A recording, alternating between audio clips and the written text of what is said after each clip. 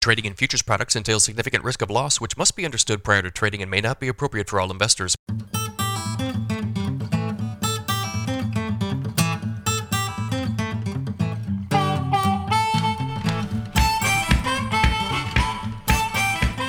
Good morning, everybody. It is Monday, April 18th, 6:02 a.m. Central Time as I speak here. July corn futures up 6 cents at 7.89 3/4. December corn up 7 3/4 at 7.43. Fresh contract highs pretty much across the board in the corn market overnight and into this morning.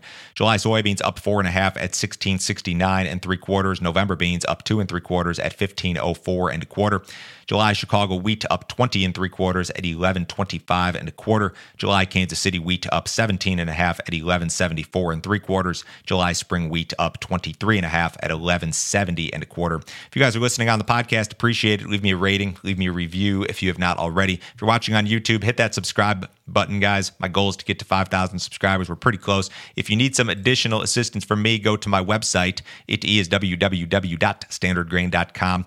Check out my premium subscription service. My premium subscribers get my morning email every single business day. It goes out before 6 a.m. Central. It includes pretty much every overnight headline you need to be aware of, all of my grain marketing recommendations, a ton of weather info, my subscriber-only videos. I do a new subscriber-only video every single day. I did one on Thursday last week regarding options, some new crop corn and soybean option strategies for farmers and grain marketers. Some more complicated stuff. Typically, I keep things very, very simple when it comes to options, but I ran through some slightly more complicated stuff for those who are interested. So if you guys are interested in this sort of content, sign up for that premium deal. It's $50 a month. You can cancel it at any time, no other fee, no other obligation. Nobody will try to sell you anything else. Fighting in Ukraine continues. Russian forces have encircled the southeast port city of Mariupol. Although Ukrainian forces have not surrendered yet, Russia's capture of the city appears imminent at this point. Russian bombs and missiles continue to hit locations around Ukraine. Ukraine's foreign minister cited a huge humanitarian catastrophe in Mariupol following the month-long siege there. Ukraine's farm minister said last week that about 1.2 million metric tons of grain and oilseed sat on 57 commercial vessels in blocked seaports. The minister is concerned that quality issues could arise if grain is stored on these ships for more than a few months, and that's something that is just one of many concerns that they have in Ukraine. Now, perhaps on that same note, spring plantings in Ukraine may fall by only 17% this year versus last year. The country's ag minister revised higher his forecast for spring acreage. They're planning on planting 14 million hectares, which is about 35 million acres. That would be down only 17% from the 16.9 million that they planted in spring of 2021. Farmers have already started planting some spring crops. The ministry did not provide an acreage breakdown.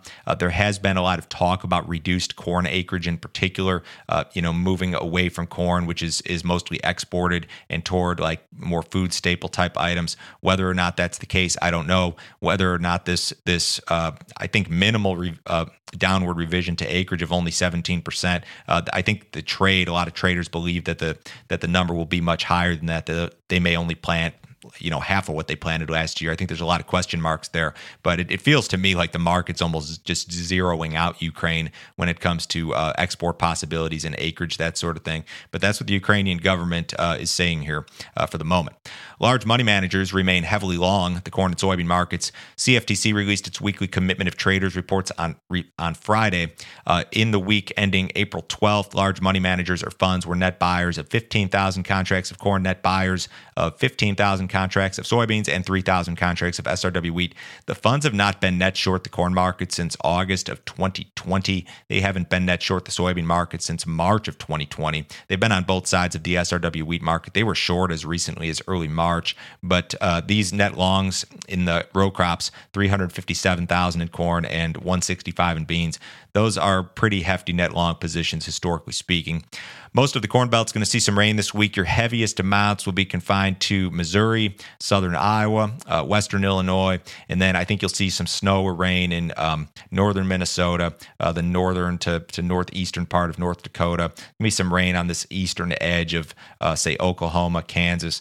Now, your drought areas are really going to miss a lot of this rain. You look at the drought, and then you look at the next 7 days in your drought areas of, say, Texas, Oklahoma, Kansas, Colorado, Nebraska, South Dakota, a lot of those areas are going to miss the rains. So the rains here, which I think are going to come back in around Wednesday or Thursday here in the West and then kind of move their way east, this could hold up corn planting in some areas, certainly.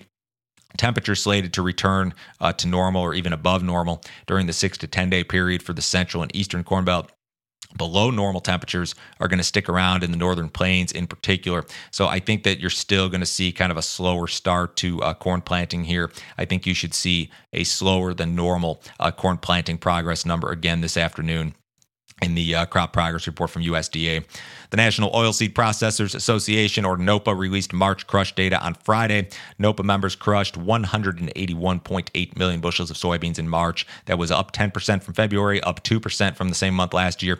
That print was just shy of trade expectations by a very slim margin, but still a very, very good number. We've got strong crush margins, generally adequate supplies of soybeans, which have allowed processors to keep their crush rate high. Processing is typically reduced seasonally from, say, April through June when there's plant maintenance. So if we fall off here the next couple months, don't be surprised, but that was a good number. More soybean sales, or flash sales, reported on Friday while the markets were closed. A total of 838,000 metric tons. That's about 31 million bushels reported. We had some sales to China for both old crop and new crop, and then a sale to an unknown for the current marketing year. So demand for U.S. soybeans still very good. Lots of export sales, a good crush number, and that's all despite high prices, of course. The cattle market, we saw some cash cattle anywhere from 137 up to 145 last week. But generally speaking, we were $1 or $2 better than the week prior. In the outside markets, the U.S. dollar is a little bit higher. The S&P's down 12, the Dow Jones down 40 points. Bonds off a little bit, gold's up $18. Crude oil is down 35 cents at 106.03 in the June WTI contract. Have a great week, guys. I will talk to you same time tomorrow.